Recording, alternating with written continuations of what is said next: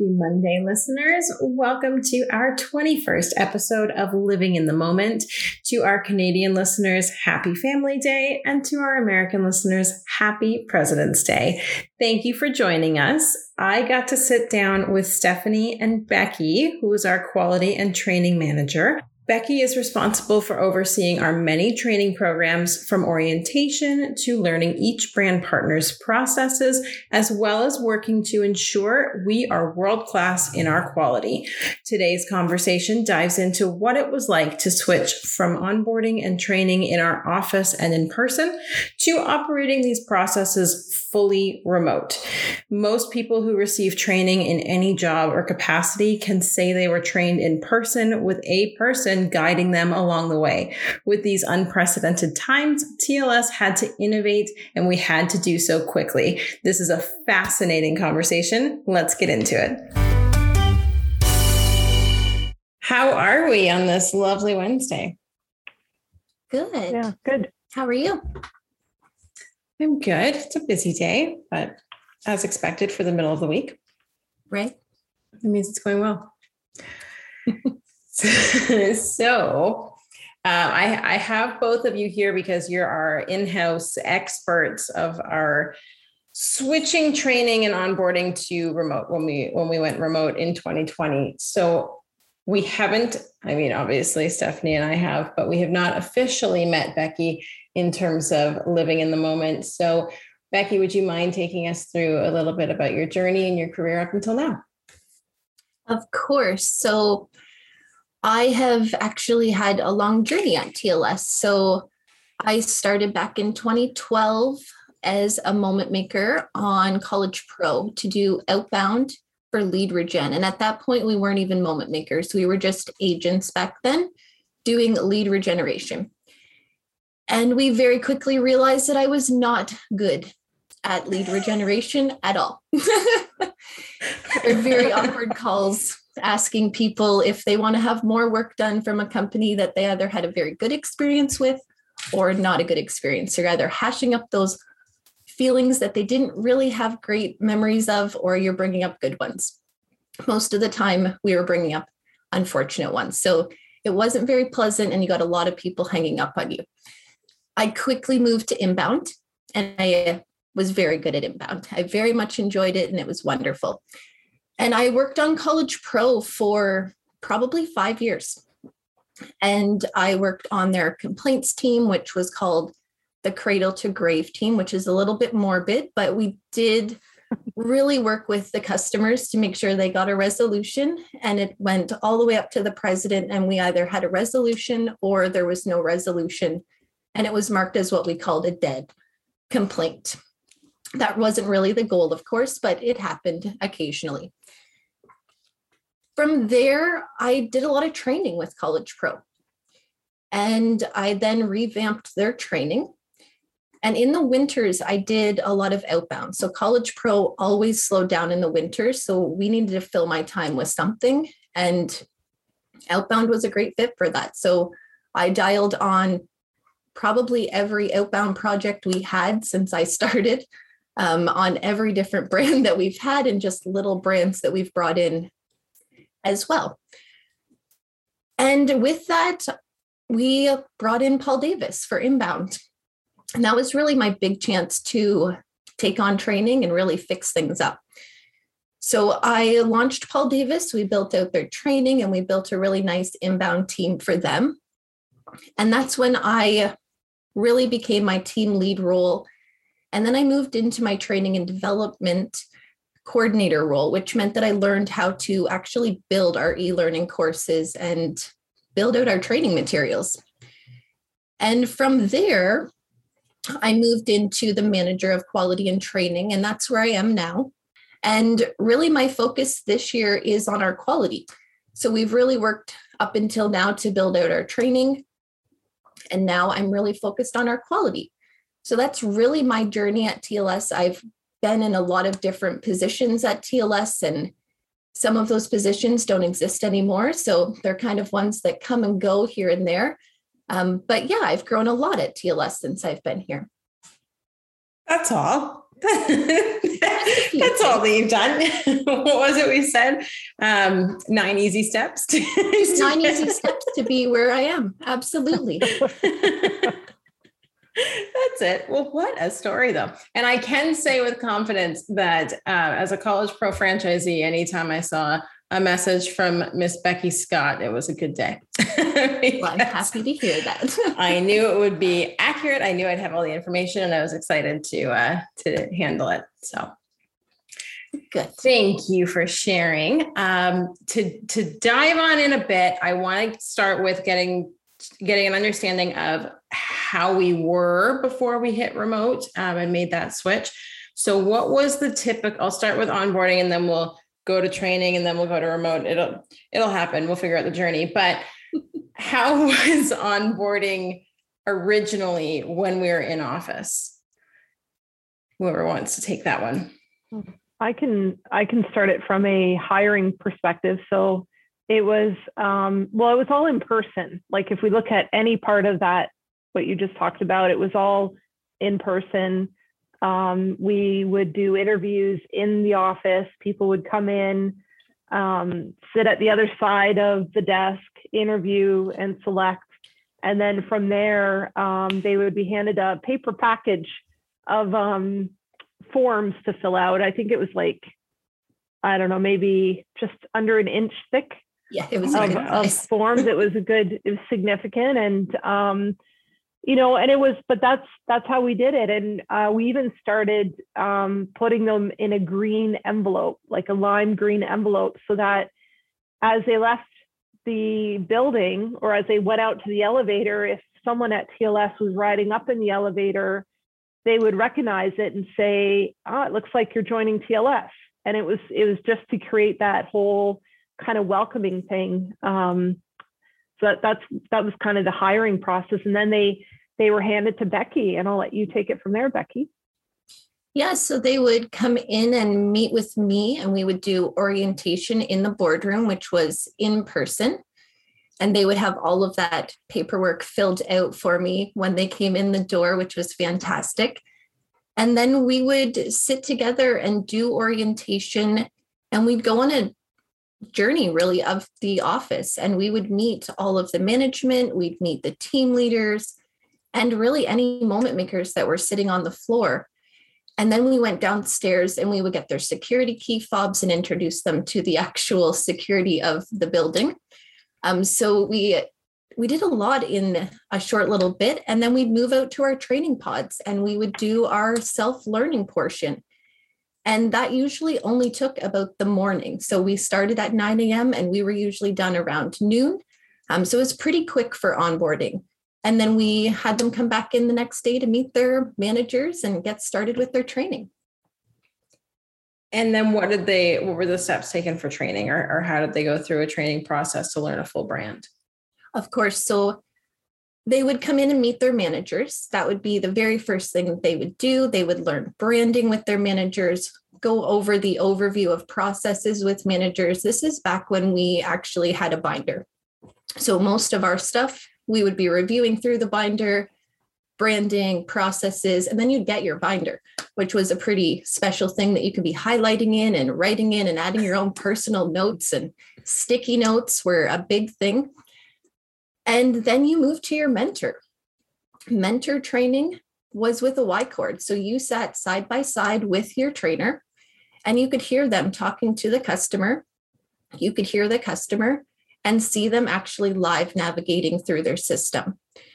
And eventually they would just kind of switch places with the trainee and have them start taking the calls and start actually typing. So they'd be doing mock calls in between all of that. But there was really just a smooth transition of, here, you sit in my seat and we'll get going with that.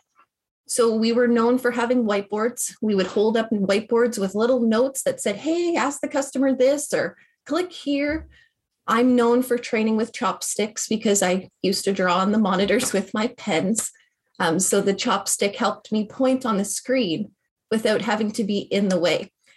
And anyone that I trained, they then started training with chopsticks.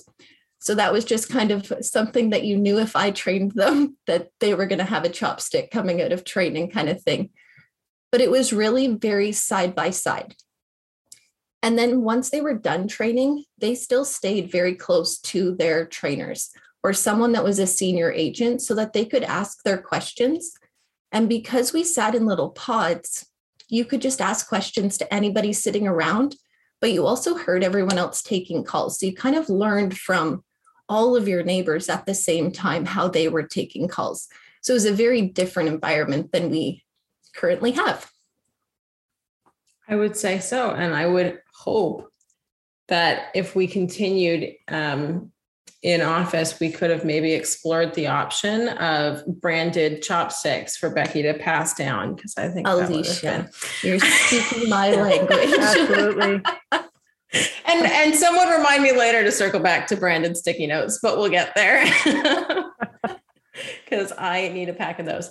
So it's very hands-on, very simple to correct on a dime. Absolutely. If we need to quickly grab something, we can do it in real time on a call. Very little room for hiccups, so to speak. Absolutely. And managers could overhear training. They could just walk by and check in and just see how it's going, or you could overhear things that were going wrong very quickly and be able to help, or you could see sheer panic on people's face and know they need a little bit of help and you come over and help them. So that visual side of things was very special in the office, where you could see if someone was in trouble without them needing to really raise their hand or send a message. So that was certainly something special there too. Yeah. And there was also an element along with that is what we called tribal knowledge, where you had your training and you had your manual. And by the way, I'm pretty sure our paper costs have gone completely down to zero. But we have. That was the goal. I could expense some if that would make you feel better. Yeah. But the tribal knowledge is also an element of that, being in those pods where, like Becky spoke to it, they were learning off of each other. It's the peer-to-peer learning, but the tribal knowledge was never captured in training because they were items that the people on the team found shortcuts on how to do things, found better ways of how to do things, that we actually never had a feedback loop coming back in so that we could put it in training. So there was that element within Office, which I think just really worked well for that tribal knowledge component. I agree. Mm-hmm. Kind of like a fun game of telephone. Pretty much. An effective game of telephone, really. So to put a pin in that gap that is soon to be identified in training, because we can't be pointing at screens or anything, quickly going back to the onboarding, I remember in when we had the episode about switching to remote, there was a little bit of a glitch or a hiccup in switching onboarding to be remote and running an orientation, because Steph, I think you had said there was an orientation set for the following Monday that we had to postpone. So what was the process like to identify the gaps, understand what technology we had to do it, and just how we got onboarding and orientation up and running? Yeah. So I think it's, there was an orientation scheduled for that week that we all left the office. And I think it's also important to know that at that time, all of the North America was starting to close. So our volumes were dropping. And shortly after going remote, we needed to lay people off because we just didn't have the work for them. So, and then everything was kind of quiet. We weren't hiring, we weren't training. I think it was for a good 6 weeks, Becky, where we didn't really have anything going on with new people.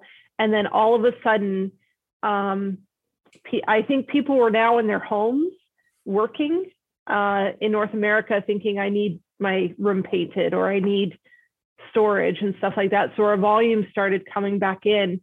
So we quickly realized we needed to hire. And I would say, the hiring component, I stepped in there and I started with someone that I knew. They were looking for a job. I wanted to start with someone that I knew because our forms were still paper. Like I had to drive them to her to get them signed, drive them back, like trying to just sort of figure it out. And it was great to have her start and kind of go through that learning process with myself and Becky. You know, and that was Mackenzie. She's still working at TLS. And Mackenzie was just able to really pick out what wasn't working well, what was working well, and help us kind of define it for the next person coming on. And then I would start to hire friends of people that were already working at TLS. So referrals was the next step to take what we had rapid prototyped with Mackenzie and implement it with the next level. And that was getting all the forms into Adobe so that they could be emailed out and electronically signed, and getting those back in. So I was really focused on the hiring component and trying to figure that out, trying to do Zoom interviews and how to get people scheduling into my calendar remotely. And Becky was really the one figuring out the actual orientation side of things and the shadowing. So I think she can speak more to that. But the hiring was really, it was testing, changing things, and having people that you could trust to bounce the ideas off of and get the feedback back in. So I think it wasn't until my fourth hiring wave where I started to actually hire people that were unknown to the people within TLS. And perfect segue into was it the full, when did we do our first remote orientation, I guess is the starting question. I bet you it was April. Does that sound about right? Yeah. I feel like I'm later in April. A couple of weeks after remote then. Yeah. A little bit of a buffer. It wasn't too long after, but like Steph said, we did have that lull. So we probably had about a 6-week kind of wait period, which was probably needed while our moment makers actually balanced out and got everything going. Yeah. But in that time, that was when I spent a lot of time figuring out Zoom. So that was something that I had joined meetings plenty of times prior, but I've never had to actually host a Zoom meeting. It was something that the brands always just asked us to join, and we just showed up on camera. So it was very, very different. And we needed to get licenses for Zoom because personal licenses only lasted for 1 hour Zoom meetings. So there was a few little things like that, but then also our managers, they needed to support our frontline moment makers. So I really needed to shift our training and ensure that they weren't explaining branding anymore and they weren't doing all of the process explaining. So that's really when my focus shifted big time into e-learning, and I produced a few very quick courses to reduce down the management time in the first couple of days for them as well. I had a question, then it went away. Maybe it'll come back. So compared to what we know orientation to be today, like as we sit today, it's a pretty much a full Monday with I'd say like 80% self-learning, 20% guided / collaborative in a sense. What is that, what it started to be, or how did it grow to that full day? That's a good question. It did not start as a full day. It actually was a half day. And I still kept it very, very short. We still did the regular courses that we did in our original orientation. And then we did my slideshow. Now, the slideshow is very easy for me to put into remote. It was the exact same thing. I just needed to be able to present it in a virtual way. So that side of things went quite well. It really was the technical side of things. So Outlook and Microsoft Teams and all of those little tiny things that they actually needed to learn coming out of orientation, where in the office, I used to just have everybody go as a group and everybody open up Teams and this is what we use it for. And that wasn't as easy to do because people would pick things up at different speeds in a virtual setting. So I did end up having to create training for that. So our orientation did definitely grow with adding in our TLS system setups as well, making sure that they were good and prepared for the Tuesday. Interesting. And so then we would have the managers on board for Tuesday, again, in a virtual setting. Oh, it wasn't a question. What I was going to say was I have this like ongoing kind of a joke that I never remember a time before we had YouTube. Like YouTube just made things so accessible, and like I can't remember ever not having it. And I'm at this point now where I had never heard of Zoom before the year of 2020, and I can't remember a time we didn't have Zoom. It's very true. It's just a part of our world now, isn't it? It really is. Yeah. And I don't know if it's a good part, but it allows us to do this, which is really nice. It does. That's just to add to that, like that whole Zoom thing. I had never turned my camera on in any virtual meetings before COVID. So it's interesting, the change, because now you're working from home. Now you have to do interviews. Your camera needs to be on, and you would see that in other coworkers as well. It was a slow turn on of the camera, and then now it's just, if the camera's not on, it's kind of like, why isn't your camera on, type of thing. So it's pretty funny, the progression. Instant judgment through that. Yeah. I do want to circle back to the hiring, because as Becky was talking about the orientation and the system setup, when we were hiring in 2020, there was a big pool of candidates. So we could hire people that had already been in remote roles. And that's what I found with the people applying, was they already had their area set up. They had the computer. They knew what it was like to work in remote roles, which I think helped us as well, that we could focus on those specific, that specific talent, versus having to do what we did and have people that maybe wasn't aware of what a remote worker was, because our managers were trying to navigate that change with our current staff that went remote. So I think that really helped. Mm-hmm. I agree. So I came in the tail end of 2020, and I kind of experienced that little bit of figuring, like really nailing down the requirements and the setup we needed and everything that needed to be in place. And it was that expectations set, at least when I was interviewed in July of that year. So what was that process like of identifying those things? Or was it really easy to just mirror that in-office setup? We know we need 2 monitors, therefore you need 2 monitors, and that's that. Yeah. That was a long process. So the at-home workstation went through many different, what would the word be? Many different instances. Iterations of what was needed. I would say that by the time you were hired, Alicia, when we're looking at July, we did have a pretty good idea of what we needed.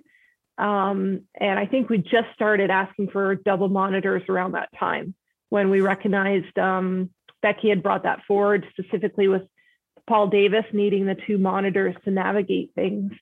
But it went through other changes after that. I think we finalized the work from home role by January of 2021, where we were able to know confidently what people needed coming into the role. But even then, I think we added the wired connection after that, when we realized wireless was not working as well with the systems that we use. So it was changing, and I feel it's always going to be changing, because the technology is changing. And like in 2020, I believe the internet went through like a surge of people working from home. So there were even like loads on the internet outside of our control that had some things in there as well. But the future, I think, is the virtual headsets. but that's the future. And that's a different podcast. I'd say so. Now you've piqued my interest. Yeah. What is a virtual headset? Well, they're the ones you just wear the headset and you're in literal VR. VR. Yeah, VR. Yeah. Oh, that'll be Becky, good luck on that training. Thank you.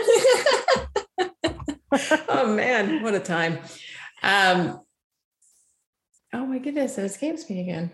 I keep thinking of these things that I want to know and then they're gone. When we think about, so they go into Tuesday meeting with the manager in that virtual setting again. Oh, this was my question. We're going to have this the whole hour. Did we may or may not have some employees maybe working from bed? Did we have those challenges? Oh, we did. Absolutely. I think we've ran into a slew of very different challenges than we were probably expecting to run into, especially with just your workspace. Having a quiet space to work, that's probably one that's been the most challenging, where someone may think that it's a quiet workspace and it actually is not. So I do think we've ran into many challenges, or people working not with proper ergonomics and things like that are definitely of a concern for sure. As one would expect. So moving into that Tuesday or the second day of their journey with TLS, and they meet with the manager in the virtual setting, they meet with the person training them in a virtual setting. How do we start to identify or shift that in-person chopstick or even just metaphorical chopstick of showing them in real time and listening to them in real time? How do we shift that to be conducive to a remote environment? Yeah, so that was tricky, and it's still tricky to this day, simply because the systems that we use, you don't always have screen control. So we can request control of a screen, but depending on the permissions on specific systems and computers, it may not allow us to actually control someone's screen. So they really are relying on our verbal instructions.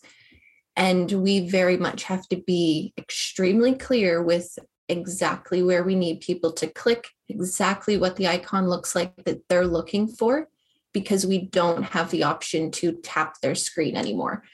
And just take over their mouse. Like we used to be able to just grab a mouse and just kind of direct you along. And that's not the way we can do it anymore. So you have to be very clear with your verbal instructions. And it's something that we really have to keep top of mind, because it's a challenging one for sure.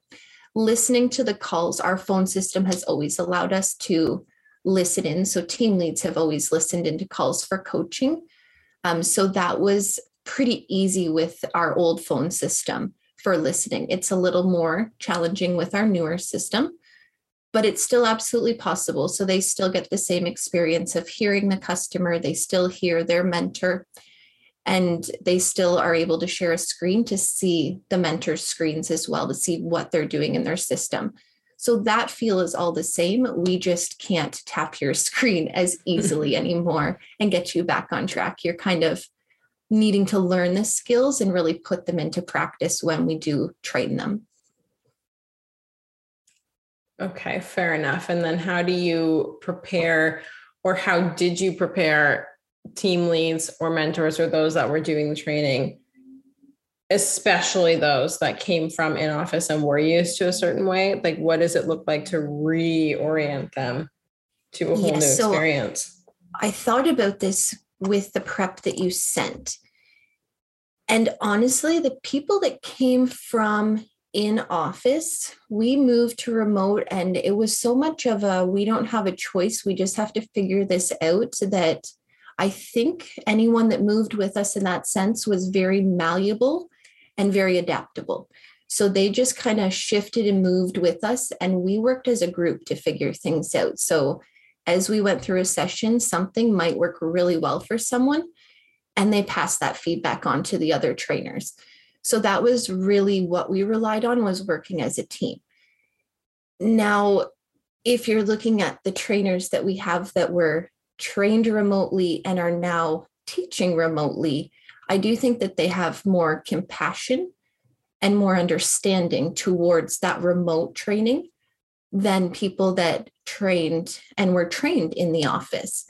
They're just going to have a different perspective on that, I think. So I don't think that it was a positive or a negative. I think that our team leads worked really, really good and our trainers worked really well to be flexible with us. I do think that people that were remotely trained and are training now are probably have a foot up in that sense, just because that's all that they know, where people coming from the office, we probably will still choose to train in person 9 times out of 10. I agree. Yeah, I think being one of those people that's pretty much only remote, I can absolutely see the advantages of training in person, but like you said, it is all that I know. So like, that's what I'd be used to because I don't know any different. So that makes sense. I'll throw this out to both of you with both hiring, onboarding, orientation, and training. What's been most beneficial to having them remote as opposed to in office?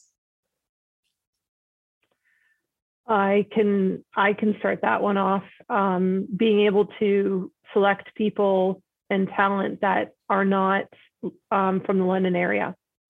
So I think that's been the most valuable component is it just widened the selection pool.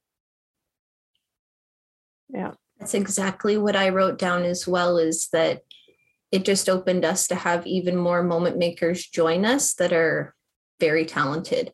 And I think that that's the biggest win for us, is we can hire across Canada, where before we were really selected to London and the very close surrounding areas because of the winter weather. It can get a little touch and go to get into the office in the winter. So you can't be too far away from the office by any means. So I think that that helped us immensely.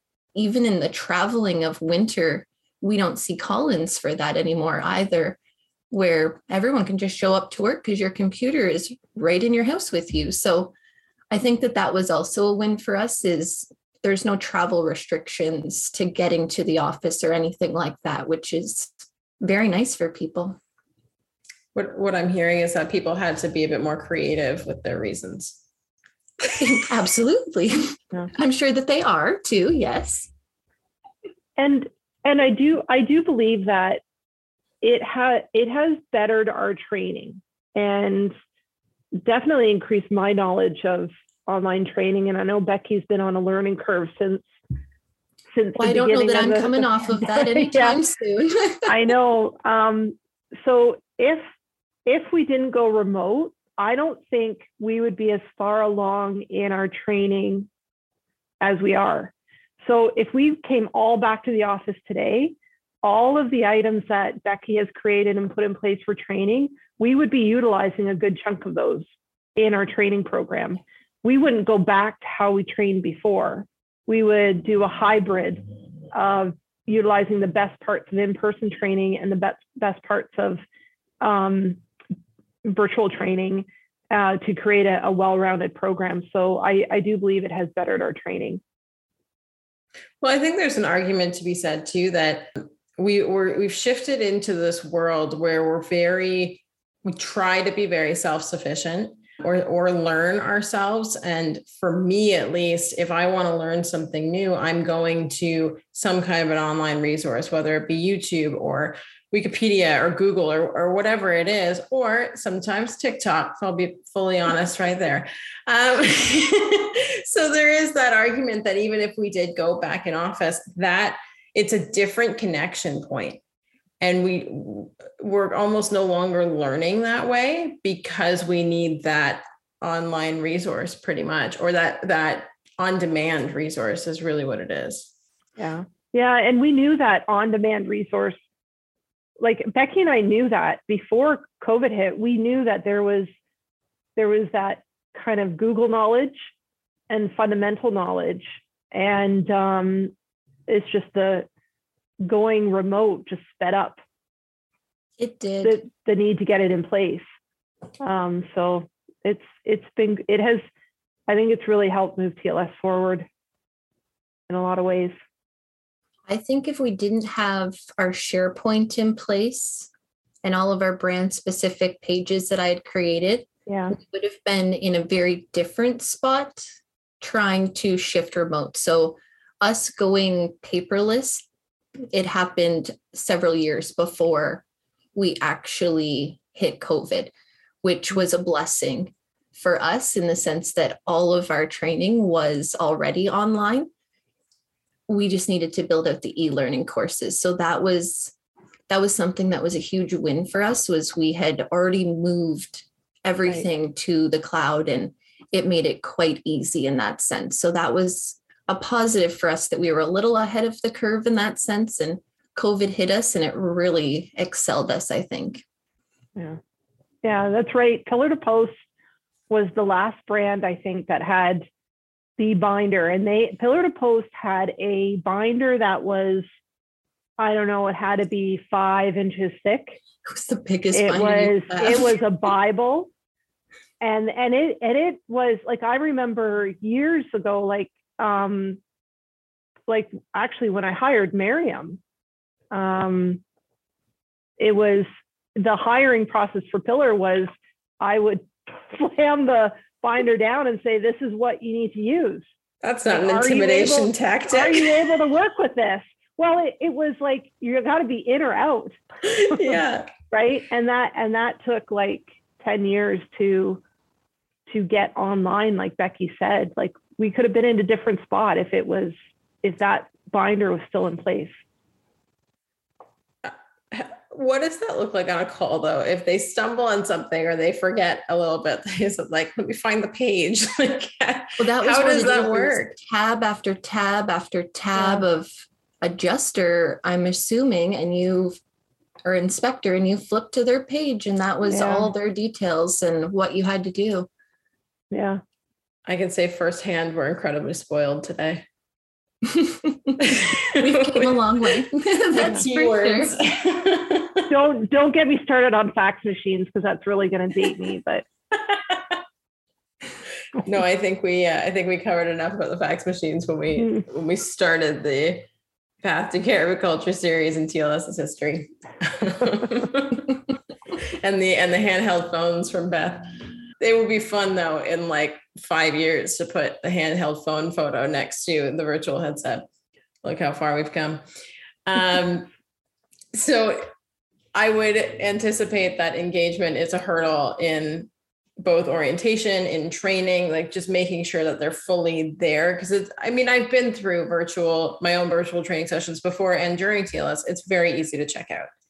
So how did we gauge learning? How did we get past that hurdle? How did we actively try to engage people and try to prevent it? There's a question in there somewhere.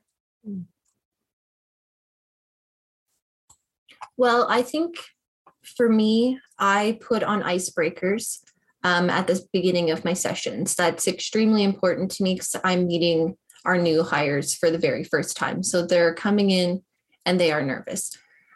And we do introductions. And I very much set my meetings up that I'm presenting, which means chances are I'm not going to see the chat. So if you need anything, you have any questions, I ask them to just ask them immediately, because I'm never going to see the chats in time for them. So please just interrupt me while I'm going through. If I see someone turn off their camera, that's a key for me to ask, are they okay? And what's happening there? If you're not looking at me, I like to just ask, how's it going? Is everything good? So the cameras are a huge win for us in that sense, where we really can get a pretty quick gauge if you are fading off on us. We also have time frames with our courses that we generally know that they should take. So that's my gauge as we go through the self-learning portion, who's falling behind and who's not. There's always a fairly good group of people that are going to stay on track. And then we usually have a couple that may fall a little bit behind. So I always have a buffer in there, but that's my key indicator right there, is I always know how long a course should take. and then a bit of an extra buffer just in case. And then anything above that, I know it's a bit of a concern and I should reach out to the moment maker and just make sure that they're okay. So that's kind of the way that I handle it and keep people engaged. I also do Teams chats. So we separate now into actual self-learning. And I set up a Teams chat and I check in with them every hour. And I also have them just ask their questions there. So even though we've separated, we're still kind of as a group. And I'm still checking in to make sure, hey, are we all engaged and are we still focused on our learning? So for me, that's how I keep people engaged in the sessions that I run. Yeah, that's a good point too about the icebreaker / introductions, because I find that if you're in a group of people and you have that common, not just common sense of purpose, but just some kind of common ground, whether you related over where they're from or you related over something in the icebreaker, like you're more likely to bond and work together in that sense. So I like that. Stephanie, you're a resident TikTok pro. Anything that you've learned in terms of engagement and how it quickly dies out after 2 minutes? Yeah, that just came up recently. I mean, I don't think we saw that through 2020 or probably not till the later half of 2021, but we received like the TikToks. It's an interesting program. Like a lot of people are on TikTok. You see more people going on TikTok now, like a lot of the older generations and everything. And I mean, you can learn how to make a pasta within 30 seconds. And now it's easy steps. It's 5 easy steps to make the pasta. You put the cream cheese, you put the tomatoes, you put the oil, you put the salt and pepper, and you put it in the oven and then you mix it together. Like it's really simple. And I think a lot of the attention span, I think it's having a huge impact on attention span, just in general, because you can just swipe through what you don't want to see and watch what you do want to see. So I think that combined with some feedback we received from our new hires last fall is that they're really expecting, and it's the demographic we're hiring, I believe as well. It's a younger generation. They're really expecting to do self-paced learning and not a lot of learning within a chunk of time. And I think TikTok has an impact to that. I mean, not everybody watches TikTok. So not everybody is going to have that, but even just emails and text messages and all of these different things that are going off in our lives, our attention span is a lot lower than it was before.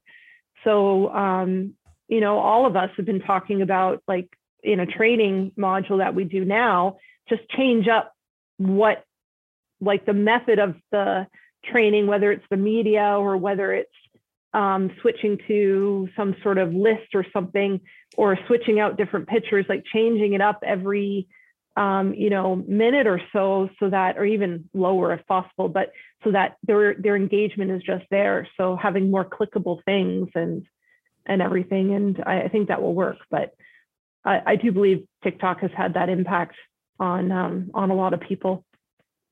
I agree with the attention span point, especially. I was just making this comment not too long ago that if I see more than 3 lines of text, I'm not reading it. Yeah. And that's my own attention span. If you send me a paragraph, you're out of luck. Yeah.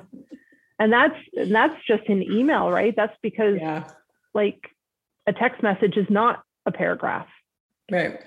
I'm pretty sure is there a character limit I don't know. I've never written more than, 5 words in a text message. So there is a character limit in that if you send a text that's so long, it'll give you an option to select more when you're reading it. And then it'll expand the whole thing. And if that happens to you, you've probably done something wrong. Like that's my life advice. Yeah. If someone's sending you that long of a text, we got some issues. Yeah.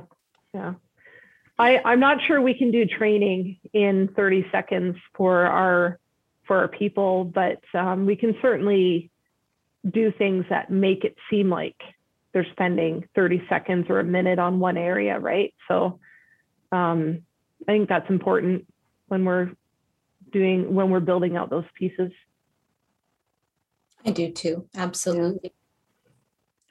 So what would we say are our biggest learning points from all of the past, how long has it been now? Almost 2 years. Oh my God. That's a long time. So the last almost 2 years, what's been the biggest learning point in switching to remote, both that's proven to be successful and that did produce a challenge and therefore we pivoted or adjusted? I think that the Amazon Workspace setup is one of our biggest learning points. We started with an actual document that had step by step on how you set up your Amazon Workspace.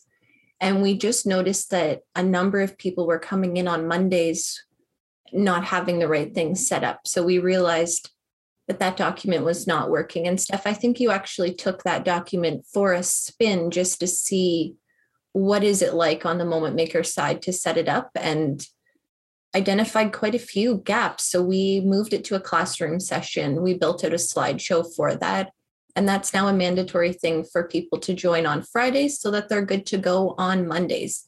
So I do think that was a big learning for us, was text documents are probably not the way for a large setup. That's more of an in-person or video format for sure, but a text Word document is really not the way to get that information over and be effective.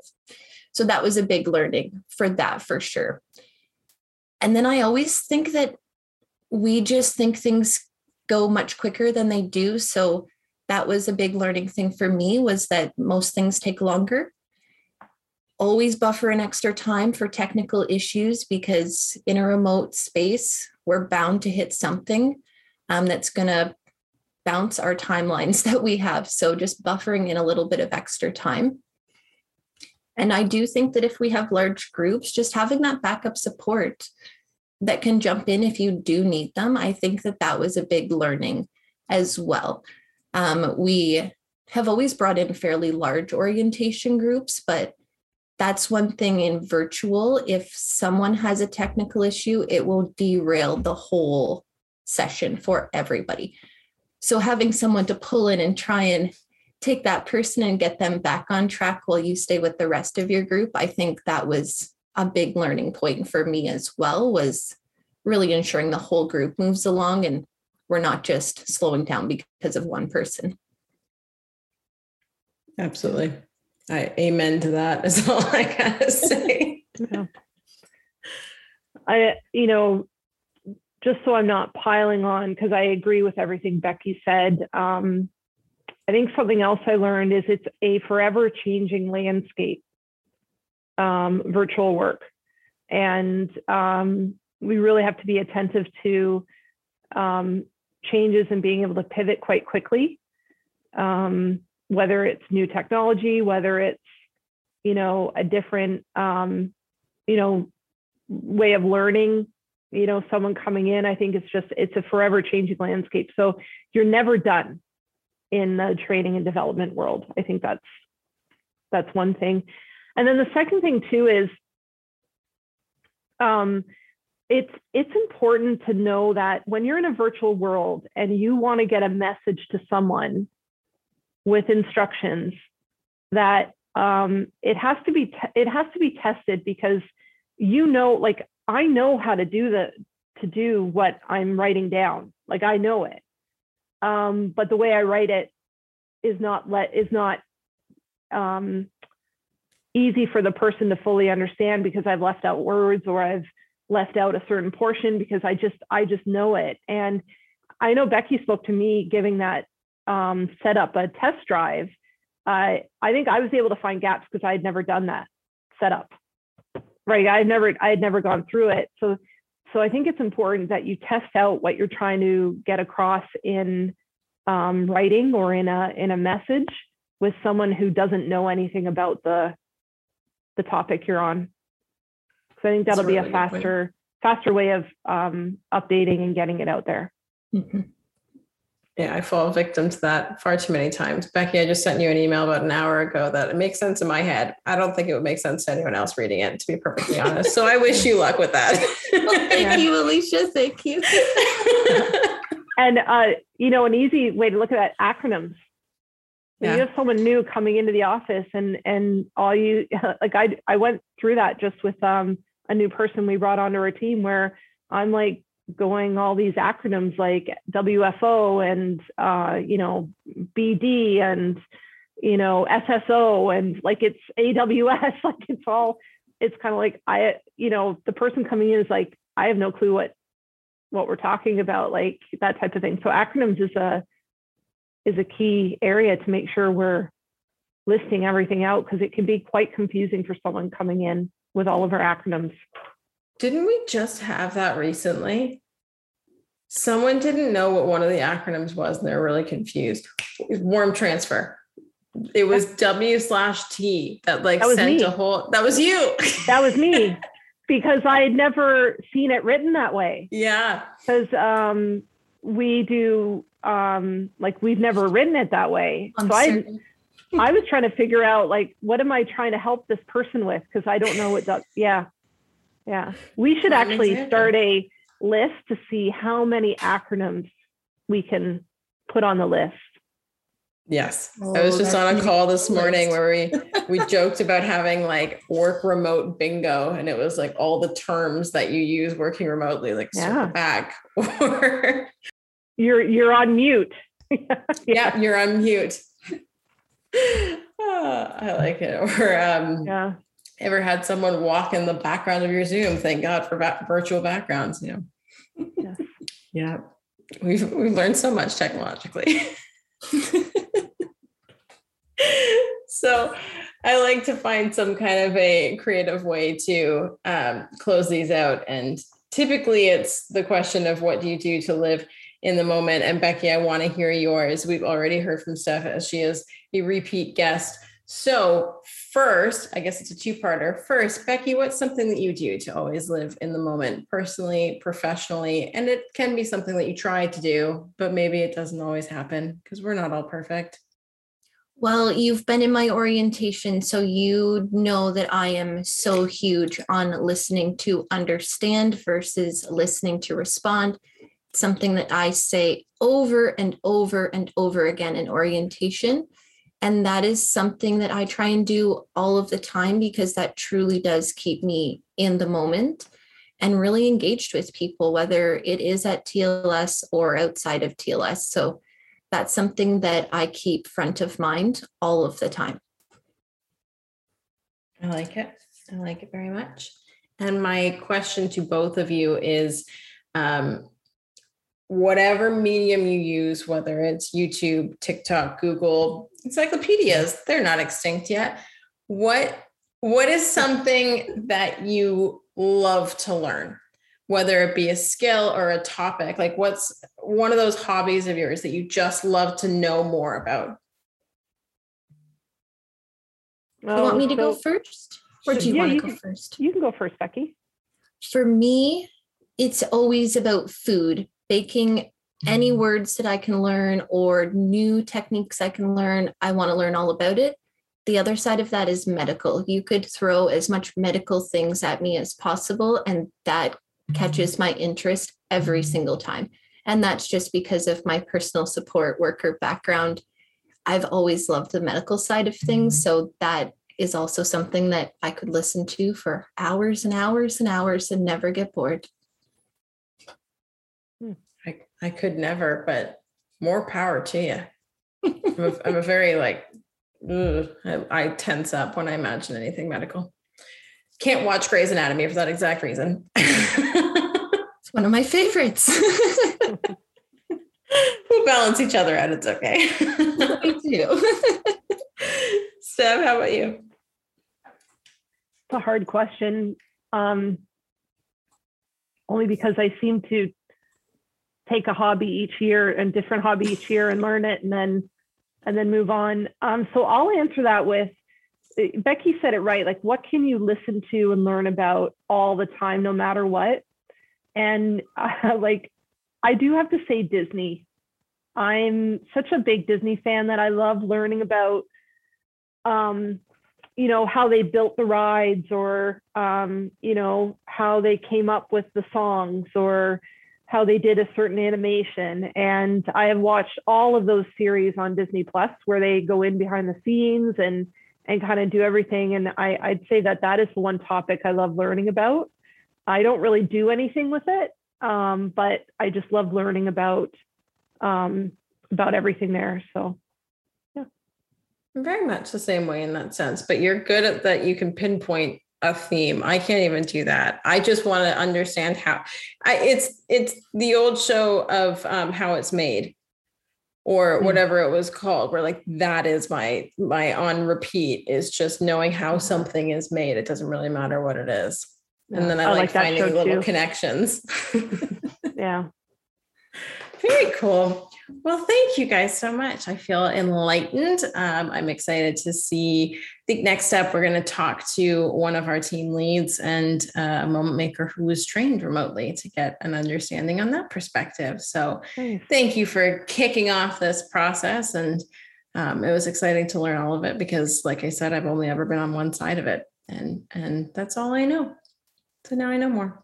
We learned. We did. Yeah. Thank you. This was good.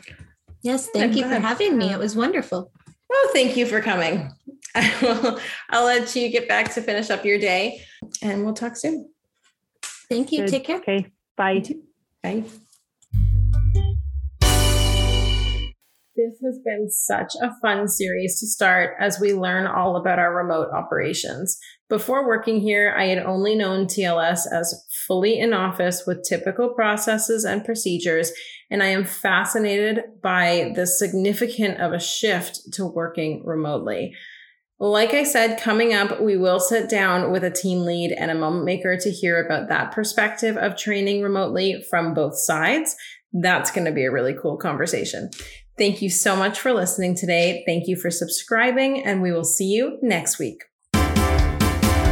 Sometimes you need someone there for support.